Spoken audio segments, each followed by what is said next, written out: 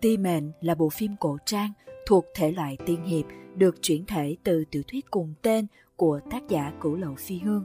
Nội dung chính kể về câu chuyện tình yêu của Ti Mệnh tinh quân, người phụ trách viết mệnh cách cho toàn bộ các sinh vật trên thế gian, và Trường Uyên, hậu vệ duy nhất của dòng tộc Long Thần.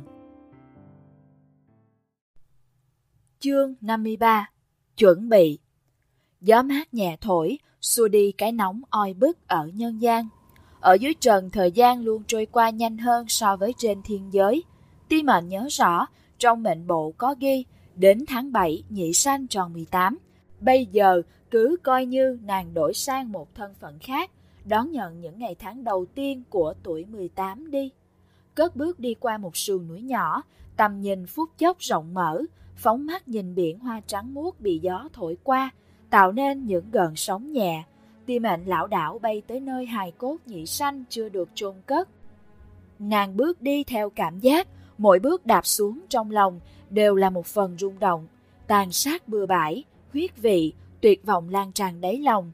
Tất cả như có sinh mệnh, hóa thành vô số hình ảnh xẹt qua trong tâm trí nàng.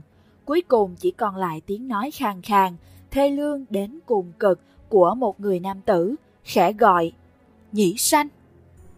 Bên tai tựa hồ vang lên tiếng thì thầm khe khẽ của Trường Uyên, ngữ khí bình thản, từ ngữ không chút hoa mỹ, nhưng lại là một lời hứa hẹn cố chấp. Cho đến bây giờ, hắn vẫn dùng lân giáp của bản thân bảo vệ bộ xương khô. Trong thoáng chốc, tâm Ti Mệnh vì một người nam tử, ngay cả mặt mũi cũng không nhớ rõ, khuynh đảo. Nàng kiên quyết bước về phía Nhất Lân Kiếm. Cục diện này, nàng nhất định phải đánh vỡ, bởi vì trên đời này có rất nhiều chuyện không phá thì không xây lên được.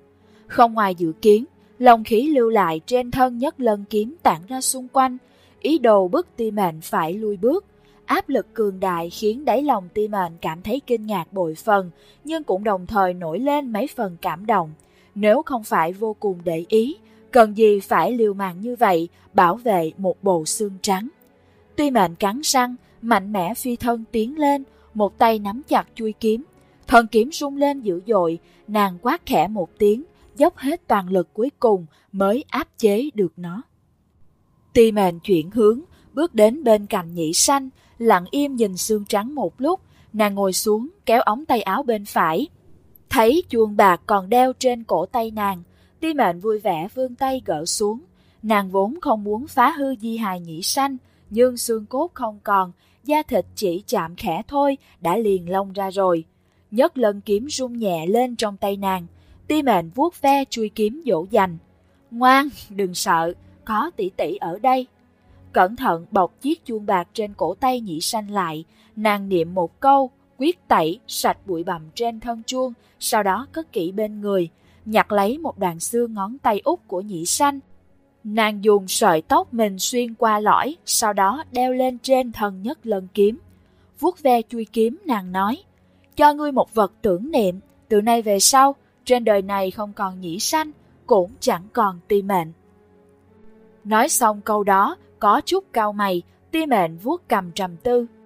Nói như vậy, phải chăng ta nên đổi sang một cái tên khác? Nàng biểu môi lại nhìn bộ xương trắng. Nhị sanh, chốc lát sau cười mà nói, thôi mặc kệ là gì, ta vẫn là ta mà thôi.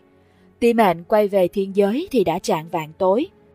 Trước khi ngủ, nàng để Nhất Lân Kiếm bên cạnh mình, hơi thở xa lạ nhưng lại vô cùng quen thuộc quẩn quanh bên người, khiến Ti Mệnh an tâm đi vào giấc ngủ. Đêm nay, nàng mơ thấy Trường Uyên ở trong vạn thiên chi khư, thần lực của hắn bị áp chế, không duy trì được hình người mà biến về chân thân là một con rồng đen lớn. Thân rồng to lớn cuộn tròn, đầu chôn trong lân giáp, không mở mắt cũng không động đậy, lặng yên như tờ, cô đơn một mình trong bóng tối hoang lạnh vô cùng vô tận. Tịch mịch như vậy, hắn đã nếm trải mấy vạn năm. Ta sẽ cứu ngươi, Ti Mệnh nói. Ta sẽ dẫn ngươi ra ngoài. Rồng đen không nghe được tiếng nàng, vẫn duy trì tư thế đó, giống như chỉ còn lại thể xác.